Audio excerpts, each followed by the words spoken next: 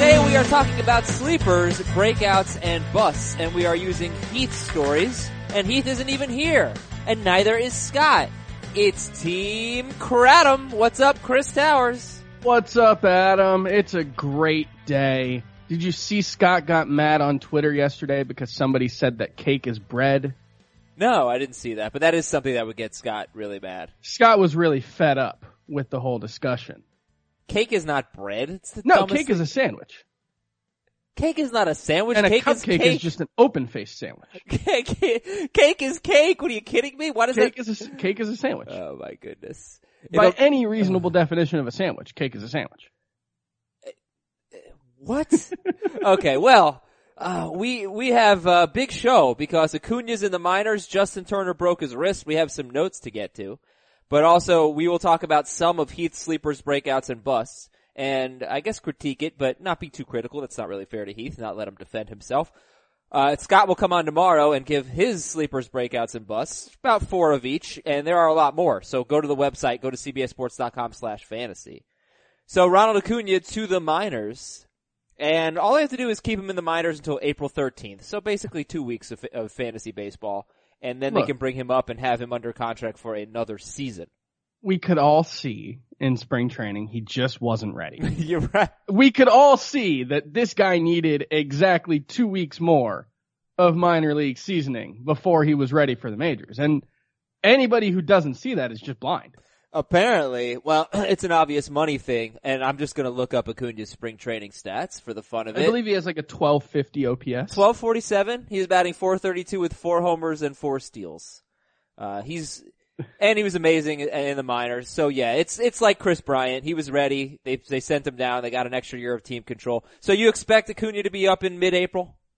Either the 13th, which is the start of a series against the Cubs in Chicago, or the 16th, which is the start of a series against the Phillies at home. Just depends on whether they want to get him in front of the big Atlanta crowd, or Marietta, or wherever the stadium is, or whether they want to just get him up as early as possible. But yeah, mid-April, barring some kind of injury. Well, he only has 3 home runs in his last 4 games, so I understand why they would do that. And 4 walks, 8 strikeouts. Only 8 strikeouts and 44 at-bats. That's pretty nice. The rule is so stupid. It is, yeah. It makes me angry. It's bad for the game. Don't get angry. It's bad that everybody knows that they sent this guy down. Like, nobody is under the impression that they actually believe that he's not ready to be a major leaguer. It's stupid. It's bad for baseball. Yeah, well, yeah, things have got to change. I mean, these players are under control for just way too long.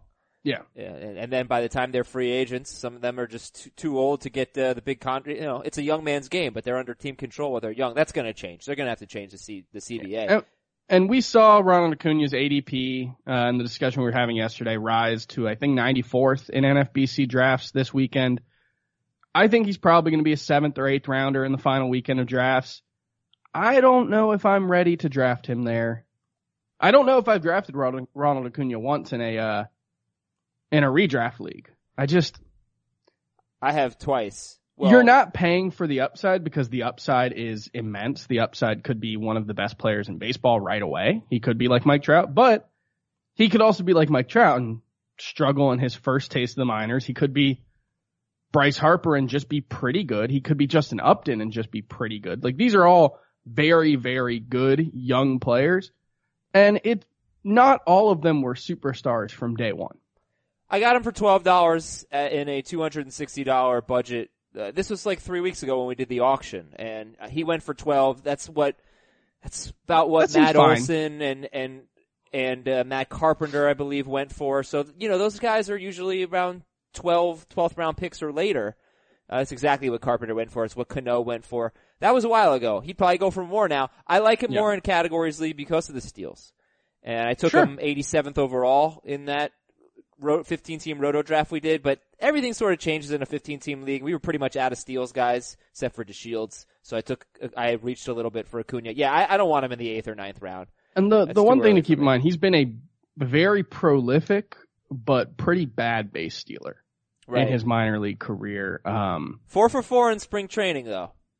Yeah, it's possible that that's a stat that he just gets better at in the majors. He's more judicious. There's better coaching. There's better film. But he's been I think below 70% success rate, in the minors. So it's possible that he's not quite an impact base stealer right away. But look, there's a chance that he's just awesome. The skill set is ridiculous. The swing is beautiful. He's the number one prospect in baseball for a reason. There are very few flaws in his game. That's Ronald Acuna. Justin Turner. Justin Turner broke his wrist. So he could be out, let's say, Chris said off the air 6 to 8 weeks. Yeah, I mean, last year Freddie Freeman broke his wrist. He was diagnosed with a 10-week injury. He was back in, I think, 1 day short of 8 weeks. So I think that's probably the timetable. You're probably looking at him missing most of the first 2 months of the season, unfortunately. And just crummy luck. This guy can't stay healthy. I know, it's weird. And then a baseball comes after him in a spring training game. And actually Heath, we're going to talk about his sleepers, breakouts, and busts. He had Justin Turner on his bust list because I don't think he's ever played more than 135 games, or maybe once he's played. Yeah, once. And it's weird, and he played 130 last year. He was the number 10 third baseman in points, number 12 in roto, and he had a great year with a 945 OPS, which was he's an really outlier. good. But he's not that good usually. I think as a hitter, he can be in the discussion for the best third baseman. Maybe not like Nolan Arenado, but the next tier. I really do think he is that talented of a hitter, but he's just snake bitten.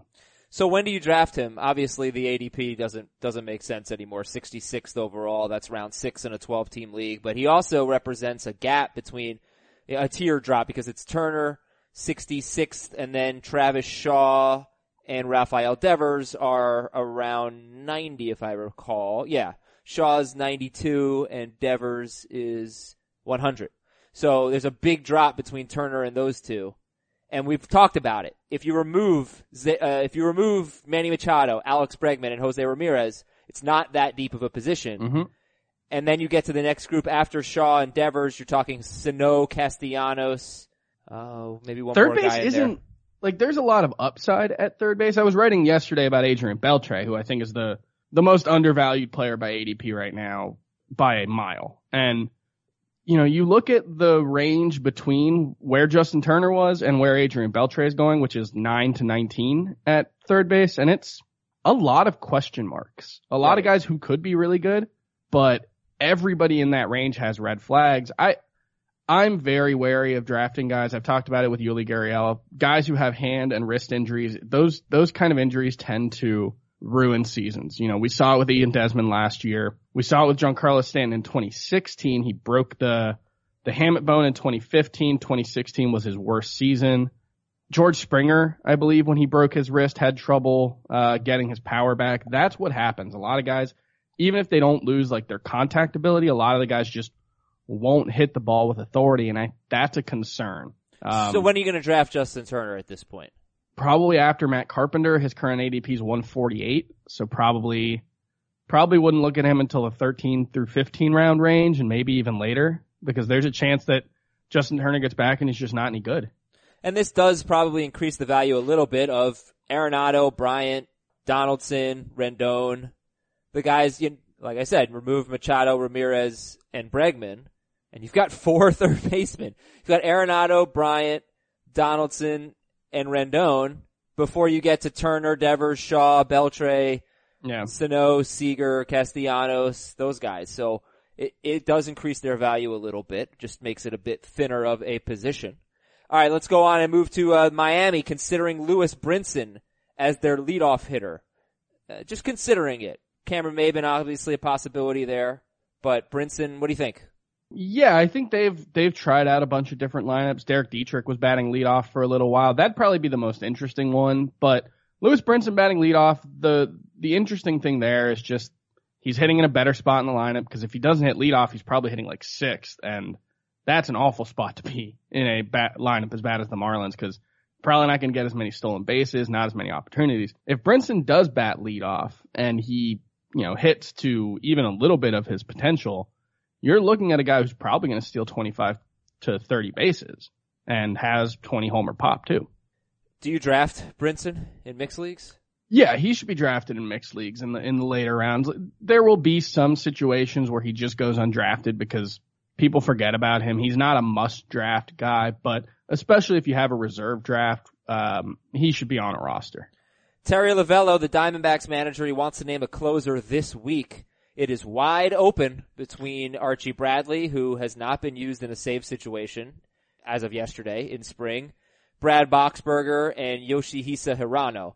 Now, being used in a save situation in spring doesn't really matter that much. Guys get used in different spots. I saw Kenley Jansen pitch in the 4th inning. Right, exactly. But it's Bradley, it's Boxberger, and it's Hirano. If you were drafting one today, who would it be? Probably Bradley, just because he's the best pitcher of the group. He's the only one of that group that has a chance to be valuable without getting saves. He hasn't been good in spring training, and his track record of success is very limited, but what he showed last year, there's more upside here. And Eduardo Escobar is expected to be Minnesota's starting shortstop with the Polanco suspension. And this is a guy who hit 21 home runs last year in just 129 games. He had a 758 OPS. He is not great, but he is not terrible. So Eduardo Escobar, certainly in AL-only leagues, should be on your radar. And we should probably not forget to mention, we should not mention, I'm struggling here. We should mention something or no? We should not forget to mention the Dodgers with Justin Turner out. Right, Logan right. Forsythe has become a forgotten man, but he was an above average starting second baseman as recently as 2016 when he hit 20 homers and stole 6 bases in 127 games. So let's not forget about him. And I think there's a chance Austin Barnes might play a little bit of second base. He's second base eligible. And there might be like a day or two every week that the Dodgers just say screw it and they get both Grandal and Barnes in the lineup. He played 1,500 innings at second base in the minors. He played some third base. So let's not completely ignore the possibility of that. Okay, let's talk about Heath's sleepers, breakouts, and busts. I also want to tell you about our other podcasts on CBSSports.com. If you go to CBSSports.com/podcast, singular, you can see a list of all of our shows. Fantasy Football Today, Fantasy Baseball Today. We have the Sportsline DFS podcast. If you like playing DFS, we'll obviously be talking baseball as soon as next week. All right. But we have basically an NBA show plus PGA and occasional other topics. But that's the Sportsline DFS podcast. Please subscribe. And the Jonah Carey show is one I don't talk about much, but Jonah Carey has an awesome show. He podcasts once a week. He had Susan Slusser on, I think last week. She's a beat writer for the A's. She's terrific. And this week, David Ortiz is his guest. So that will be dropping tomorrow, I believe. But subscribe to the Jonah Carey podcast. And all the other ones, too. College basketball podcast, obviously, is one you want to hear right now. Heath, sleepers, breakouts, and busts. 4 of each. I think I have 5 breakouts, but 4 sleepers. And we'll gotta start on team, what are we, Kratom? With Yes. Jeff Samardzija, which nearly brought us to fisticuffs a couple of weeks ago. Samardzija was number 21 in points, number 32 in Roto, and was better than his ERA last year because he had 2 terrible starts at Colorado. He gave up 15 runs in 2 starts at Colorado last year. You take those out, and he had a 4.42 ERA for the year. He had a nice year. A great walk to strikeout ratio. 32 walks, 205 strikeouts, and 207 2/3. So, do you think Jeff Samardzija is a sleeper? And as I ask you that, I will look up his ADP. I think Jeff Samardzija is definitely being undervalued based on his ADP. I'm willing to take him well ahead of that. We've had the discussion already. I think he's probably a high 3s ERA guy. That's where his various peripherals have been for most of the last few years. Now, he is someone who has struggled to pitch to his peripherals at times. He gives up a lot of hard contact, a lot of home runs, and that will always be a concern for him. But I think he's a high 3s, maybe 3.81 like he was in 2016. He'll get you a ton of strikeouts because he is one of those guys who's going to pitch 200 innings. Unless he gets hurt, there's no question that Jeff Samardzija is going to pitch 200 to 220 innings. And you can't say that about everybody. No, you can't. Good chance at 200 strikeouts, very good whip guy, even in his bad seasons. His worst whip over the last 4 seasons is 1.29. He's been 1.20 or better in 3 of the last 4. I just think there's a lot to like about this guy. He doesn't have the upside that someone like Jose Barrios might seem to have. But he doesn't have the downside either. You know, there's a chance that Jose Barrios just isn't that good this year, or Luis Castillo, who we all love and who's going 50 spots higher than Jeff Samardzija. Luis Castillo's probably not going to throw 200 innings, even if he has a good year. And so I think Jeff Samardzija is the guy to fall back on at starting pitcher when everybody else is chasing upside. Okay, Samardzija's the 40th pitcher off the board according to Fantasy Pros. He goes about 150th overall. Would you take him over Jon Gray? I like both of them a lot. I would probably rather have Samardzija. Samardzija or Duffy? Samardzija. Samardzija or Garrett Richards? Samardzija easily. Samardzija or Cueto? Samardzija, oh, no! Gotta go Cueto, come on. Yeah, that one's tough because Cueto does probably have starting pitcher one upside, and I don't think Samardzija does, but I like both. I think both are good values. Yeah, I think my beef with Samardzija is just peripherals are one thing, but actual production is another, and he's had 6 seasons as a starting pitcher. He's had an ERA below 381 only once. He's often been bad. And his strikeout rate the last 3 years has been 6.9, 7.4, 8.9. So he's only had one season where he was unusable, though. And that was 2015. The White Sox messed with his pitch selection. They messed with it. It was a bad season all around, but he's been useful all other times. And maybe in spurts. There aren't a lot of pitchers. Like Danny Duffy hasn't been useful for a long time. Danny Duffy's had one good season.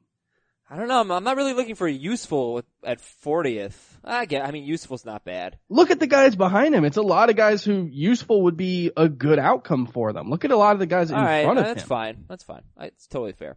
Another giant that Heath has in his sleepers column is Evan Longoria. He does not want Evan Longoria to be his starting third baseman. Heath says, though, he is a solid corner infielder.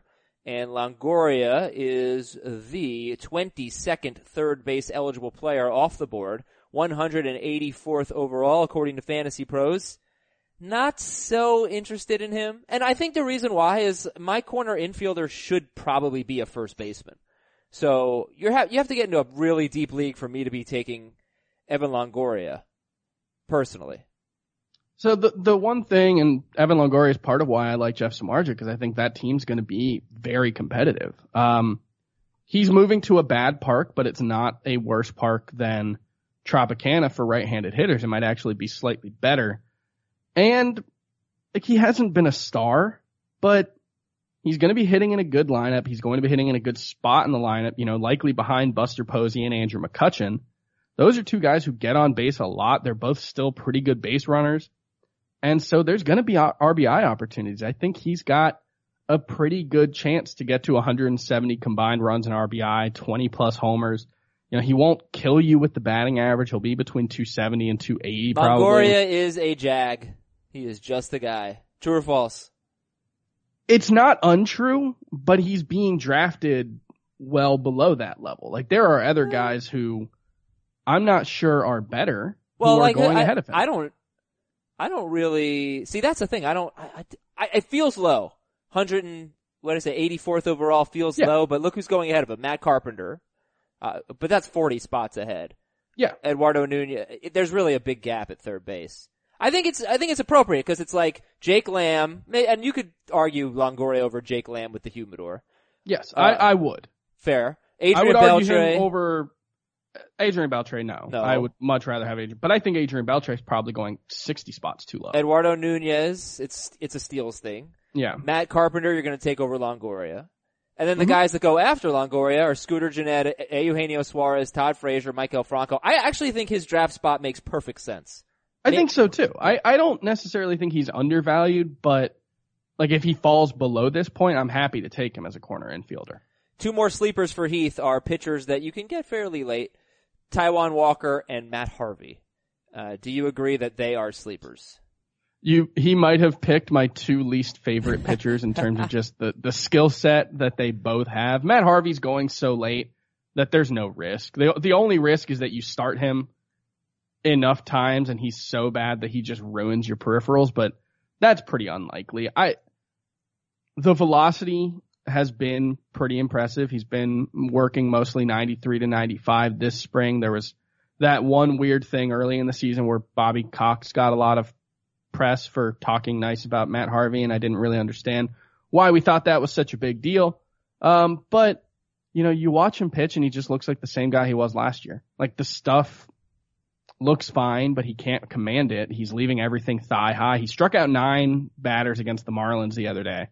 And that was really impressive. He struck out the final 5 batters. You got to take a chance on Matt Harvey. There is nobody you're taking. I agree. That late I've written as much, but he's probably bad.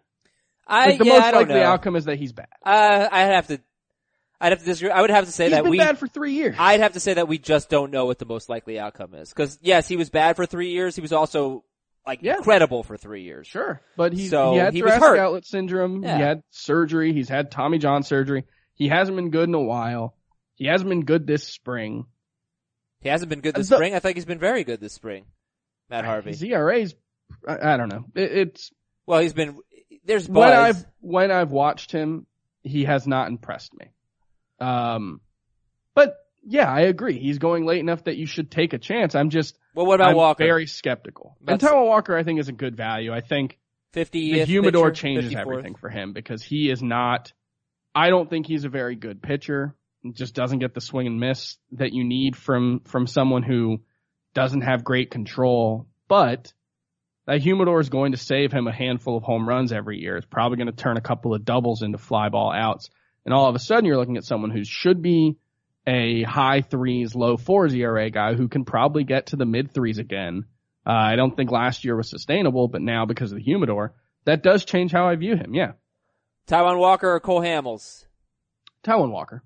Taijuan Walker or Drew Pomeranz? Probably Walker. Walker or Snell? Snell, for sure. Okay. All right, let's talk about Heat's breakouts. Gary Sanchez. Actually, this is a really fun list. Some very good young players. Gary Sanchez on the breakout list. Definitely had a breakout last year. Can he be even better, Gary Sanchez? And obviously he can play more games because he played 122 last year. He missed about a month. Yeah, that's the thing is if he just plays every day, I think you're probably looking at a guy who has a pretty good chance to hit 40 home runs while hitting 280 and just I think he's so far and above the rest of the packet catcher that, yeah, I think there's a realistic chance we're talking about Gary Sanchez as a first rounder this time next year. So you said plays every day. Yeah, it doesn't get hurt. Okay. So let's talk about, I did the math this morning. And I thought this was interesting. Let's talk, give me a best case scenario games played for Sanchez. 140. That's exactly what I did. 140. Yeah. Take his numbers from last year. We'd all be very pleased with what he did last year. If he did that over 140 games, 278, 38 homers, 103 RBIs, 91 runs, not a great walk to strikeout ratio, 46 walks, 137 Ks. This is his 140 game pace. 23 doubles, but 38 homers, 103 RBIs, 91 runs. 473 fantasy points for Gary Sanchez if he had played 140 games at last year's pace. How does that measure up? Not as good as I thought. Would have made Sanchez the number 10 first baseman in points leagues with 473 fantasy points. That's behind Carlos Santana, Ryan Zimmerman, and Justin Smoke. It's just ahead of Cody Bellinger, who obviously didn't play all year. But 473, it's like 150 points behind Joey Votto, who was number 1. Yeah. It's about 80 points behind Jose Abreu, who was number 4. So I think it's the walk to strikeout ratio. Maybe he's more valuable in Roto. But if he just does what he did last year, that's why I can't justify Sanchez over Freeman, Rizzo, Votto, Goldschmidt.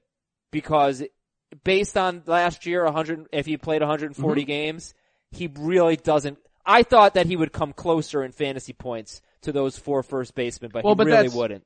That's also, you're comparing 140 games of him to 158 of Jose Abreu? Yeah, exactly. So that's on a per game basis, he probably gets pretty close to Jose Abreu. But you really can't look at catchers on a per game basis because they won't play as many games. But how many fantasy points would the number 5 catcher end up with? I know that's where you look at it and you say, well, okay, Joey Votto versus the number 10 first baseman is, 180 points or whatever you said, right?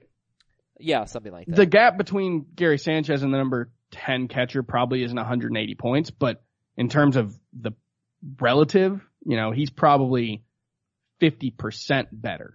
Oh, and yeah, so he's just head and shoulders. That's where it really comes in, is that there's only 3 catchers that we think are good. There are only 3 catchers who would start at another position. Yeah. And Buster Posey doesn't look that dissimilar from what Joe Mauer did last season. And I don't think anybody thinks Joe Mauer is really a starting first baseman. So let's talk about when to take Sanchez then. He is going 24th overall. Yeah, the earliest is probably around 20th. I don't think I would take him over that group of first basemen that you mentioned, Freeman, Votto, Goldschmidt, or who's the other one? There's another one. Rizzo. I wouldn't take him over that group, but I'm fine as soon as that group is off the table. And that would be like Francisco Lindor and Jose Ramirez and JD Martinez. And I think he's probably, I would guess Jose Ramirez and Francisco Lindor outscored him last year, but if you do the 140 game pace, it probably gets pretty close for Lindor. And let's find out. I don't think Lindor stands above the pack at shortstop the same way. Well, I know he doesn't. He doesn't stand out above the pack at shortstop the same way Gary Sanchez does at catcher. So I think Gary Sanchez is worth over Francisco Lindor. I think I'd be more likely to take Sanchez in a 10-team league where you're just trying to get the most elite players that you can. Francisco Lindor scored 561.5 fantasy points. Yeah, it's better than Abreu. He had a really big year. He was awesome, yeah. Okay, other breakouts. How about these two? Lump them together. Alex Bregman and Andrew Benintendi. We've seen some good production, but this is mostly great pedigree, great lineups, opportunities here, and they go in similar spots, Bregman and Benintendi. Any beef with them being on the breakouts lists? I do not agree with Andrew Benintendi. I've come around on Alex Bregman. There are a lot of positive signs. He's going to hit second in a really good lineup. His numbers hitting second. He stole more bases, and stolen bases are largely about, opportunity and intent, as Scott White likes to say. Benintendi, I think he's being overdrafted. I think there are very similar players who have done it before who are being drafted after him. Christian Yelich being the biggest one that I don't see much reason to reach for Andrew Benintendi. I get that we think he's going to be better than he was, but he hasn't proven he can hit lefties in the majors. His numbers against lefties are disastrous. And, he's not good enough against righties. He's neither good enough against righties to make up for that, nor is he able to hold his own against lefties yet. It's early in his career. He may just improve that skill, and there's really high upside here. I think he can win a batting title before his career is out. I think he can be a 25-25 guy. But he's a left-handed batter in Fenway. That's a tough place for lefties to hit. And I think he's probably not there yet, and we're drafting him as if he is. Well, that's interesting. If you don't think he's there yet. Bregman and Benintendi are actually back-to-back picks, 40th and then about 42nd overall. They're back-to-back in ADP. And Bregman is shortstop eligible. What's great about Bregman is that, just based on what he did last year, you're talking about a top 4 shortstop with a 284 batting average. Yeah, he was 8th at third base, but he was 3rd in points, 4th in roto at shortstop. And, if he hits at the top of the order, 43 games last year batting second, 43 games, he had 28 RBIs and 25 runs. Mm-hmm. So that's great. I mean, if he'd done that over 155 games, it's 101 RBIs and 90 runs. But Bregman batted 6th or 7th 42 times. He batted 8th 48 times. So you're looking at a lot more counting stats if he stays at the top of the order. Benintendi, you don't know, with Benintendi, you can't really just pass on him to get Yelich, in my opinion, because I think by the time your next pick comes, Yelich might be off the board. He's going 8 picks later or 6 picks later. So I'm not sure there's much reason to think Andrew Benintendi is going to be a lot better than Lorenzo Cain, who's going much later. Except that Benintendi was at one point the number 1 prospect in baseball. Yes, he's a very talented hitter. I don't doubt that, but we're talking, and to be clear, Andrew Benintendi is going to hit 2nd or 3rd in the Red Sox lineup probably. So there's a lot of value there. That should be a very good lineup as well. Okay. The big thing for me is just that 583 OPS against lefties. That is so bad. He has not shown, he has 4 extra base hits in 164 plate appearances against lefties.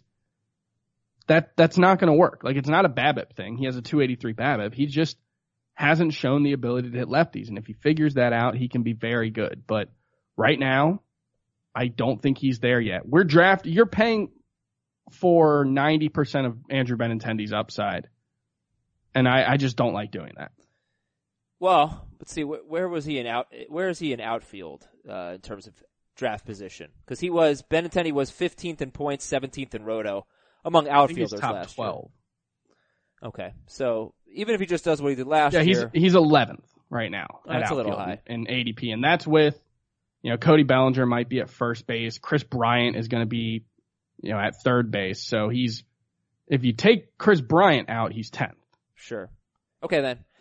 Next one is really, I would say, not controversial, but difficult. Joey Gallo. Joey Gallo, 24 years old. He batted .209, but in the second half, he batted .229 with 20 home runs in 64 games. And he hit 41 home runs in 145 games. There's no doubting the power. There's a lot of doubt about the batting average and all the strikeouts. I can see this one going either way. Here's one thing to take into account with Joey Gallo. He only had 532 plate appearances last year. The Rangers are talking about batting him second. He just didn't play every day for like the first couple of months of the season. They were sitting him against tough lefties, but he's actually been pretty good against lefties in his career. He doesn't show big platoon splits, which is surprising given how much swing and miss there is in his game. If he hits second at the top of that lineup, there's going to be a ton of opportunities. He could get to 650 plate appearances next season. And if all he does is repeat what he did last year, but with 650 plate appearances, you're probably looking at 100 runs, 100 RBI, and 50 homers. So remember earlier I said with Justin Turner's injury, third base gets thinner and there are 3 third basemen after Sean Devers. He was the third. I couldn't remember. Sano, Castellanos, and Gallo. And you can throw, Moustakas and Seager, they don't go much later. But I think the way you evaluate third base might come down to how you feel about Sano, Castellanos, and Gallo. Because if you love even just one of them, then you should be fine waiting. But you have to take them in the 10th round of a 12-team league. They're going, not all of them. Scott makes that point all the time, that Castellanos' ADP is 114th, but that doesn't mean that you can't get them later, which is, it's just true. It's true of every single player. Right. But that group, maybe it's top 14 or 15 round. No, maybe it's top like 13 or 14 rounds for sure. And are you comfortable with, I'll just lump them all in, Sano, Castellanos, and Gallo, because spoiler alert, Sano and Castellanos are on Heat's bust list. Are you comfortable with them as your starting third baseman? No, only because I know I can get Adrian Beltre 2 rounds later, but that's not what you asked. I'm comfortable with Castellanos more so than Sano, actually, at this point. Although Sano has been crushing the ball in spring training, and it's worth noting that. I'm comfortable with Joey Gallo as my starting third baseman. There's a lot of positive talk about him in Rangers camp. Part of the reason why they want him batting second is because Delino DeShields is a good on-base guy who would get on base ahead of him and possibly remove the potential for a shift. And so now you're looking at maybe Joey Gallo, doesn't lose quite so much in his BABIP. He was like a 250 BABIP guy. If he's a 270 BABIP guy, then you can squint and see him hitting 230. And then if he hits 230, Joey Gallo is a much more valuable player. He's still such a drain. Yes. Yeah, you have to do a lot of work to make up for it. But, I did a draft the other day where I took Starling Marte and D. Gordon in the 2nd and 3rd round. That's a perfect team to add Joey Gallo in the 10th round or whatever. Sure. All right, so Heat's sleepers are the ones that we mentioned were Samardzija, Longoria as a corner infielder, Taijuan Walker and Matt Harvey. Breakouts, Gary Sanchez, Alex Bregman, Andrew Benintendi, Joey Gallo, and then he puts Ronald Acuna in there, and he puts upside for everybody, and for Acuna, upside was, quote, the sky. So well said, Heath.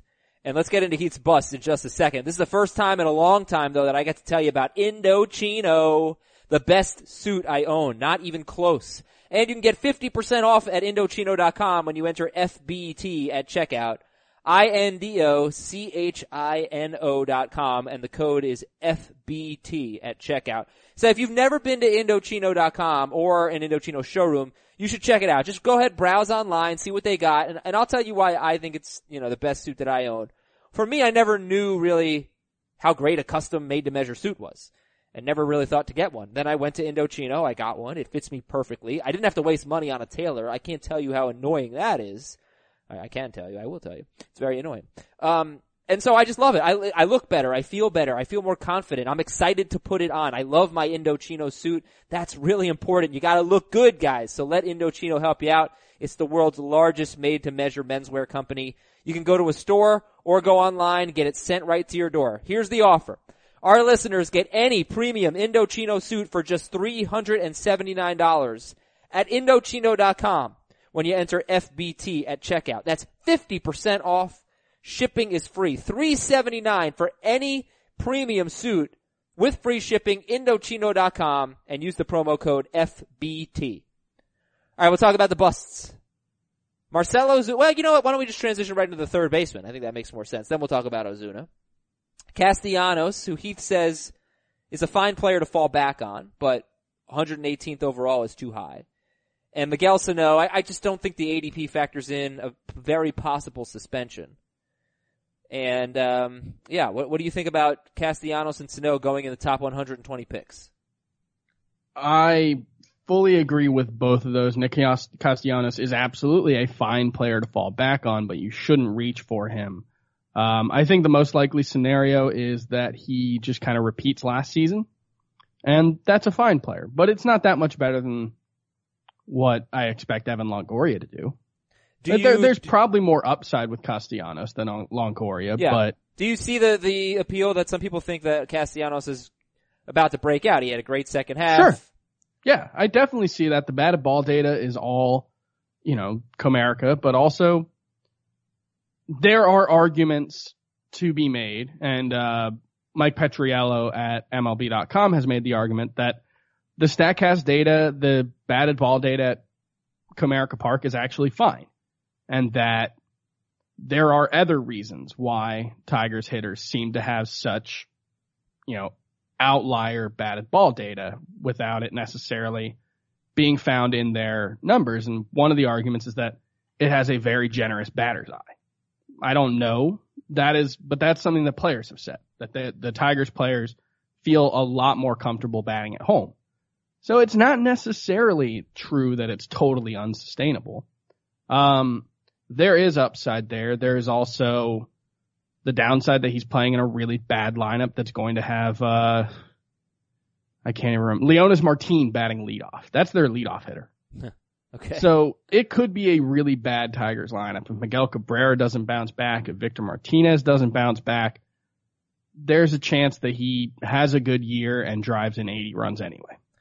All right, two other busts. One of them is Shohei Ohtani, and Heath has pretty much nailed that bust pick already. It's Shohei Ohtani, and he's nailed Justin Turner, because so did Justin Turner, got nailed by a pitch and broke his wrist. That stinks. It does. But Ohtani, I don't think we need to spend more time on. The other bust, the interesting one, I think, is Marcell Ozuna. And Heath expects his batting average to drop about 30 points. He says he's fine taking him in the 7th round. You have to take Ozuna in the 4th or 5th round right now of a 12-team league. And he was a top 13 hitter last year. He was the number 5 outfielder. My argument for Ozuna is that he did this. Last year he batted .312 with 37 home runs and .924 OPS. 924 OPS. First 3 months of 2016, he had a 920 OPS. And then he played hurt second half and his numbers dropped. So I don't know. 4th round might be a little too early. But Ozuna has had, in the last 2 years, a year and a half of elite production. Yeah, I think he's more likely to hit 285 than he is to hit 315. I don't think he's a 300 hitter, but 285 is good. Yes. And 33 to 35 home runs is good. He's hitting in a good lineup. There's a chance that this is a legitimate four category contributor in Roto. He doesn't strike out that much, so he's not going to hurt you much in points. He walks a decent amount. There is a lot to like about him, especially when you look at some of the guys being drafted in his range, Benintendi, I've already laid out my doubts. Rhys Hoskins has one good third season. So do you think Ozuna's a bust, or do you think he's okay at his ADP? He may be a little overdrafted. I look at the ADP and I see that Christian Yelich is going 6 spots behind him and Nelson Cruz is 8 spots and Starling Marte. And I might rather have those guys, but I think if he's being overdrafted, it's maybe by a round. Okay. So we're a little higher on Ozuna, I guess, than it's not like he's being drafted to do what he did last year. If we thought he was going to do what he did last year, he'd be a 2nd round pick. Yeah, maybe 3rd. Yeah, probably 2nd. Top 5 number 5 outfielder. Yeah, number 13 hitter. Like that's someone that goes 17th. Yeah, but a deep position. But yeah, sure. All right, so you check out the rest of the column on cbssports.com/fantasy/baseball. It's Team Name Tuesday, Chris Towers. Woo! We've got DeYoung and the Restless. Very good. Yes. Whips Don't Lie. Very good. Very good, Shakira. Well, not wits don't lie. Whips. Yeah, wits. Draft Whit Merrick. No, whip is better. Come on, right? It has the word hips in it. Come on. Shohei the Yasmani. Yeah. Gallo Pudding Pops. Okay. I like that. There's always room what for about Gallo. Gallo's humor? Gallo's humor, that's good. 2 scopes of raisins. Sure. Yeah, I like that one. And that is it. That's what we have for Team Name Tuesday today. 2 scoops too many. I want to bring... Shut up, Chris. God, I love raisins. I had a cinnamon raisin piece of toast disgusting. Today. Oh, delicious. It's just like, how many other foods, you leave out, and then people are like, wow, that's brilliant. You just leave them. You just let them sit for a little while, and you're like, wow, that's better. That's gross. No, it's not. You do it with bread, and it gets moldy. You do it with dry fruit, and you're totally fine. That's disgusting. You're an old man. Go Chris, eat your prunes. what did I send you earlier this week? I'm very excited for my Blue Apron on Thursday. I sent him some It's getting in. Philly cheesesteaks. Oh! I was just about to say, I made the Philly cheesesteaks last night. Is it good? One of the best Blue Apron meals I've ever had. It was very so excited. good. Oh, yeah. Incredible. All right, I want to talk about a couple things. I want to talk about a team that one of our listeners drafted. And I'm very interested to see how Chris feels about this team, because I do not like it because I don't think the pitching staff is good enough. And I am sorry to Dave, who is one of our loyal listeners. He tweeted me his team. It is a head-to-head categories league, but you have to start 5 starting pitchers and 3 relievers. So when you have to start 5 starting pitchers and 3 relievers, you really need saves. He has sort of punted saves. He has Archie Bradley, Brad Peacock, Tyler Glasnow, and Zach Britton. I guess Glasnow's RP eligible. Now the hitting's very good. Grandal at catcher, Matt Olson at first. It's categories league. So D. Gordon, Manny Machado, Carlos Correa, Cody Bellinger, Starling Marte, Tommy Pham, Rafael Devers. Wow. Yeah. Not great at catcher and first base, but great hitting overall. Acuna, Chris Taylor, Albies, Moncada, and Zimmer on the bench. A lot of speed. Great lineup for Dave. So he sacrificed pitching. He loaded up on hitting. But I don't know, man. I don't think you can win with this pitching staff. What do you think? Here are the starting pitchers. Aaron Nola, Shohei Ohtani, Kenta Maeda, Blake Snell, Mike Clevenger, Dinelson Lamet, and Luis Gohara. I'm going to read it again. Aaron Nola, Shohei Ohtani, Kenta Maeda, Blake Snell, Mike Clevenger, Dinelson Lamet, Luis Gohara. What do you think? So, if you're going to punt on starting pitcher, I think you want to do 2 things. You want to avoid unproven guys who have a lot of helium. I think Shohei Ohtani is the poster boy of that. So I don't love that pick. If you had made a different pick there, it would be really easy for me to, and I'm going to talk myself into this team because I wrote a column a couple weeks back where I talked about 12 late round pitchers with ace upside, guys going outside of the top 200 at that time. A couple of them have pushed up ahead, and guys who I think have the potential to be top 25 starting pitchers. And I had Kenta Maeda on that list. I had Blake Snell. I had Dinelson Lamet, and I had Luis Gohara. Mm-hmm. I think I might have also had Tyler Glasnow in there as well. So I I think there is a ton of upside on this pitching staff. And Scott loves Mike Clevenger. And which is why I brought this team up, because he has, if he's going to take late round picks, he's taken the right ones. Yes. Yeah. But you and I philosophically disagree, I think, on what you can actually get by doing that. Because I do think you need some more established players, and you can't just rely on upside. Because good luck with all of those coming true. They're, obviously not all of them are going to hit. And just the fact that they're probably not ready for a huge innings workload. And there's probably going to be some bumps along the road. I think it's just too much speculation and too much upside, not enough provenness. There was a really good piece on Fangraphs, I think yesterday, talking to Chris Archer. I think the headline's just Chris Archer has some questions about pitching. And Chris Archer's talking about the Rays' 4-man rotation, which they really are going to go with. But he was talking about how, they have 2 pitchers who just get through the starting lineup twice. And it's Jake Faria and I can't remember the other pitcher. Eovaldi, yeah. Just get through the starting lineup twice. That's all those guys have to do, and then the bullpen will pick it up. The 5th starter is going to be a bullpen day. They're going to have 4 or 5 relievers that they just shuttle back and forth between Durham and Tampa. And then he said they have 2 starting pitchers who are just going to go out there and pitch as long as they can be effective. And it's Chris Archer and Blake Snell. I thought that was really interesting because I don't think we've talked about Blake Snell as a guy who can get to 200 innings. The Rays are going to let him if he pitches well enough. Now, that's a big question mark with him because he hasn't been an efficient pitcher, because he struggles with walks. But if he makes the leap that a lot of us think he can, he does have that upside. He has the chance to be this year's Luis Severino. This pitching staff is Nola, Ohtani, Maeda, Snell, Clevenger, Lamet, and Gohara. Let's replace Ohtani with, Alex Wood? Is that fair? Honestly, John if you replaced him with Samardzija, I would feel really good about this. Yeah, staff. I still wouldn't be there. I still would need my ace.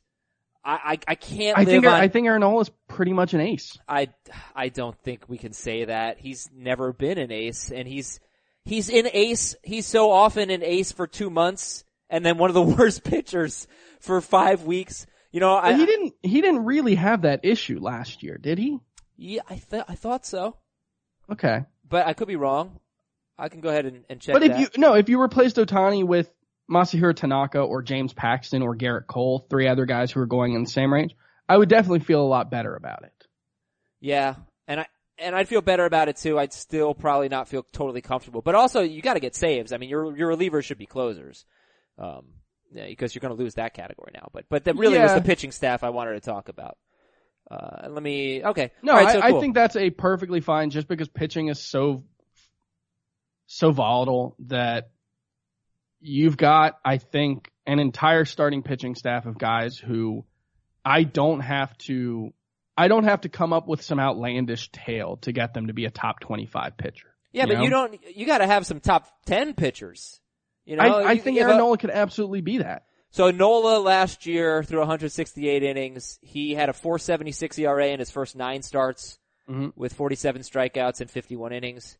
And his last 18 starts, he had a 3 ERA, 137 strikeouts and 117 innings. In that stretch of 18 starts with a 3 ERA, he had a 4-start stretch where he allowed 5 or more earned runs in 3 of those 4 starts. And that'll happen, I guess, to any pitcher. But he's just a little inconsistent. My bigger concern with him is the elbow. He's had elbow flare-ups, I think, each of the 2 years. So that's the bigger concern for me. And Dinelson Lamet doesn't have a third pitch. He can't get lefties out. Luis Gohara is currently hurt. He has some conditioning concerns. There's a little CC Sabathia in his profile. Oh, really? And that can be good. It worked for CC Sabathia, but right now he's hurt. He's not expected to be in the rotation to start the season. I think he'll get there eventually, and I think he'll be very good. So let's read some emails and tweets to finish our show today. From Matt Robinson. Buy or sell, Yu Darvish puts up super ace-like numbers with the Cubs this season. Sell. But it's possible. It's more than possible. Yeah, I want some Yu Darvish. I just think he's better than 3.86 ERA. He's been better. Before Tommy John, he was better. he's never pitched really to his peripherals, especially since coming back from Tommy John. But look, Super Ace, is that like Corey Kluber 2017? No, I don't think he's going to have a low 2 ERA. 1 year he pitched to his peripherals. 2013, Darvish was the number 5 starting pitcher in points, number 4 in Roto, with only 13 wins. I mean, that's criminal. 13-9, 2.83 ERA, 80 walks, 277 strikeouts in 209 and 2/3, 277 in 209 and 2/3. And that was in 2013, not even the strikeout environment we have now, and a 1.07 whip. That was his best season. He could be Max Scherzer with a worse whip. I think Darvish could be a lot better than Chris Archer and Robbie Ray, and you get them very similar value. What do you think? Yeah, I think they're all kind of the same guy, but Darvish probably is more of an innings eater. So I guess, I don't know. I think they're all very similar. Okay. He goes actually after Robbie Ray, before Carlos Martinez and Chris Archer. All right. Thank you for the tweet, Matt. Aaron from Milwaukee. I'll cut to the chase. My championship title is now in question from last year. I was the number 1 seed, and going into the last day, I knew I had the tiebreaker, so I sat my remaining players, knowing this would lock up my win. This is being called Bush League. Do you agree? I call poppycock, and these sore losers need to be chastised. Any input to help alleviate the tension would be great. He sat his guys on the last day of the season. He locked up the win. It's 100% Bush League, yeah. It's not Bush League. It's a strategy. No, it is. It is, but make a rule. Like, that's how you combat it. You don't retroactively decide that something was illegal when you didn't have a rule about it. You make a rule now, moving forward, that's not allowed. If you want that. Or if you don't, that's fine too. I don't think it's Bush League. It happens all the time in categories leagues. Yeah, I do it. Bush League. I think it's Bush League.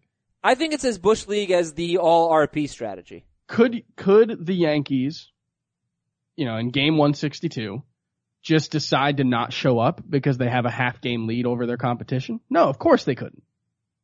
No. Of course they couldn't. They have to play the game. But could any team ever just start an entire roster of relief pitchers for this season? I mean, they could, but they never would. That's a different thing. I think it's equally as Bush League. I think it's equally as gimmicky. It's equally as gimmicky. I play in leagues where you have to my home league at least, you have to have a legal lineup. That's it. I mean, I'm not opposed to that. All right, Charles Tweed. Has there been any discussion on what to do with the first week, which is typically 8 days, but now 11 days? And yes, I actually started a league yesterday. We're drafting right now. We're doing a slow draft. It's an 11-day week. Very easy setting on CBS. And I think we have a new setting, Chris. I'm not sure if this is new or I just missed it before, but if you go to your schedule, there's a checkbox to make the All-Star break to a 2-week period. And I think you should. Oh, you absolutely should. I used to do it manually, but now you can do it automatically. Yeah, you should not have a 3-day week.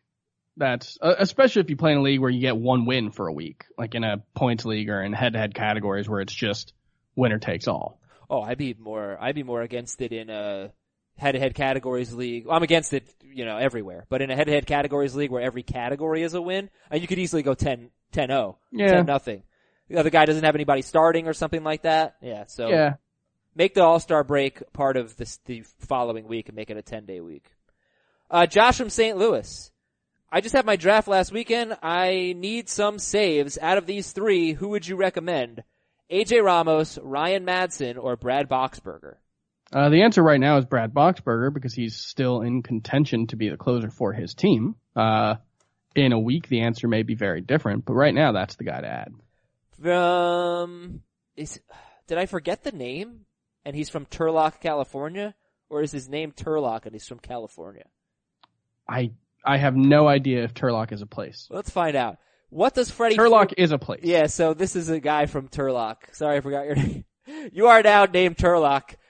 What does Freddie Freeman being eligible at 3rd and Anthony Rizzo being eligible at 2nd do to their values? Does it move them ahead of the big 4 starting pitchers and into the first round?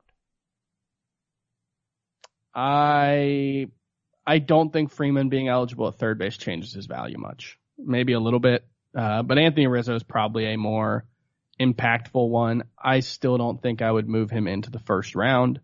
But it certainly moves him up the board. We've gotten a number of questions about this.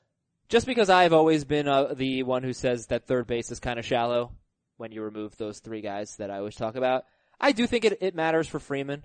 And I do think it matters for Rizzo. In fact, my answer was going to be Rizzo eligible at second base makes him definitely in play to be the first baseman taken ahead of Goldschmidt. Yeah, I think that's fair, but I think Goldschmidt is, sometimes a borderline first rounder. And then Freeman being eligible at third, that moves him up too, especially with the Turner injury. Would you take them ahead of the starting pitchers? Did you answer that part? I think that's the right range. I'm not sure if I would take them at. That's a really tough question to ask because I'm not usually the guy who takes the starting pitchers. How about yes in Roto, no in points? Okay. This is Dan from Grafton, Massachusetts, looking to draft a third baseman. Who has more upside the next few years, Colin Moran or Jeimer Candelario? I would say Colin Moran has more upside. This is from Ryan in Boston. Dear Eddie, Chris, Kurt, and Lane. Those are four singers. Yeah, we were talking about that one yesterday. Yeah, off the air. Four singers of bands that are too popular for Chris. I like one. Yeah, I like 1.5 of those bands. Ooh, well, you better like Nirvana. Nirvana is clearly the best of that group, and I like Pearl Jam, but I like them a lot less than I'm supposed to. I think I'm 100% with you. Not really a Pearl Jam guy. I don't know why. Really good live band, a lot of great singles, but I don't like their albums are just fine. I think. Yeah, that's gonna get me in trouble. I'm gonna get angry tweets. The songs that I like by Pearl Jam, I love, and I was the one who tweeted that Jeremy is better than Smells Like Teen Spirit, which is ridiculous. Totally accurate. The question from Ryan is, I have Bryce Harper in a 5x5 OPS categories league. There's serious interest across the league in Harper. My two best offers are Jose Ramirez and Carlos Carrasco, or, and this one you can't take anymore, Christian Yelich and Justin Turner. So forget that, but would you trade Bryce Harper in a 5x5 OPS categories league for Jose Ramirez and Carlos Carrasco? Yeah, I think I would. Yeah, that's what I said. I actually responded to the email. I agreed. He needed some pitching, so it's a good haul. Dave in Lakeland. Dear George, Thomas, Abe, and Teddy, because you guys are the Mount Rushmore of fantasy sports. Oh. Yep. I never miss a podcast. I haven't heard you guys talk about Sparps too much this year. I know you mentioned Mike Minor, but I only play in head-to-head formats. Sparps have been a big part of my championship runs over the last few years. Can you throw out a few of the names of good RPs that have a good shot at ending up in a team's rotation during the year? Brad Peacock, right, is probably the best option. Joe Musgrove? Joe Musgrove is one that I've been targeting a lot. I think he's still in contention for a rotation spot. I think he's back from the shoulder injury, right? I'm not sure.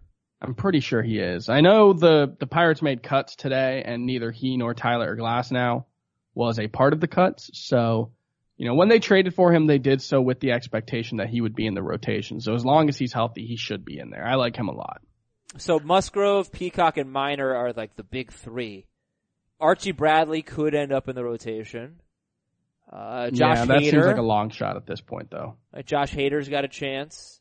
Josh Hader, although they are talking about him as just a reliever this season, which is disappointing. This is the worst Sparps year I can remember. It's not been great because last year we had Danny Duffy. Alex Reyes is someone who could gain relief pitcher eligibility and then become a starter.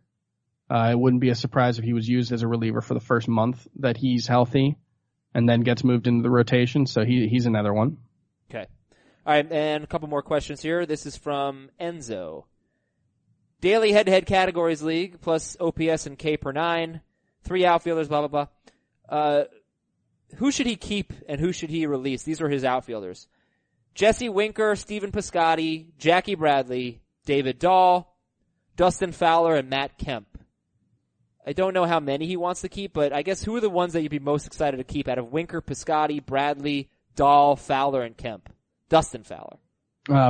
Piscotty if I need immediate help because I think he can be a starting caliber player even in a 3 outfielder league. And Winker and Dahl if I need upside. Fowler if I need steals, but he's pretty low on the list. And finally from Scott, where would you draft Greg Holland in a saves plus holds league if he's teamless? Very low. I don't know. Saves plus holds, that kind of eliminates some of the risk. Kind of. He's not getting either right now. No, but he's got a chance to get saves. He does have a chance to get saves. He has a chance to get holds, but I don't know. Like, is this guy going to sign at any point? Yeah, I'll predict that he signs. Probably not within the first 20 rounds. Okay. Chris Towers, thank you. Team Kratom. Thank you. All right, Thank you, Adam. We'll come back tomorrow, get Scott White on, give you his sleepers, breakouts, and busts, and we'll talk to you then. Thanks for listening, everybody.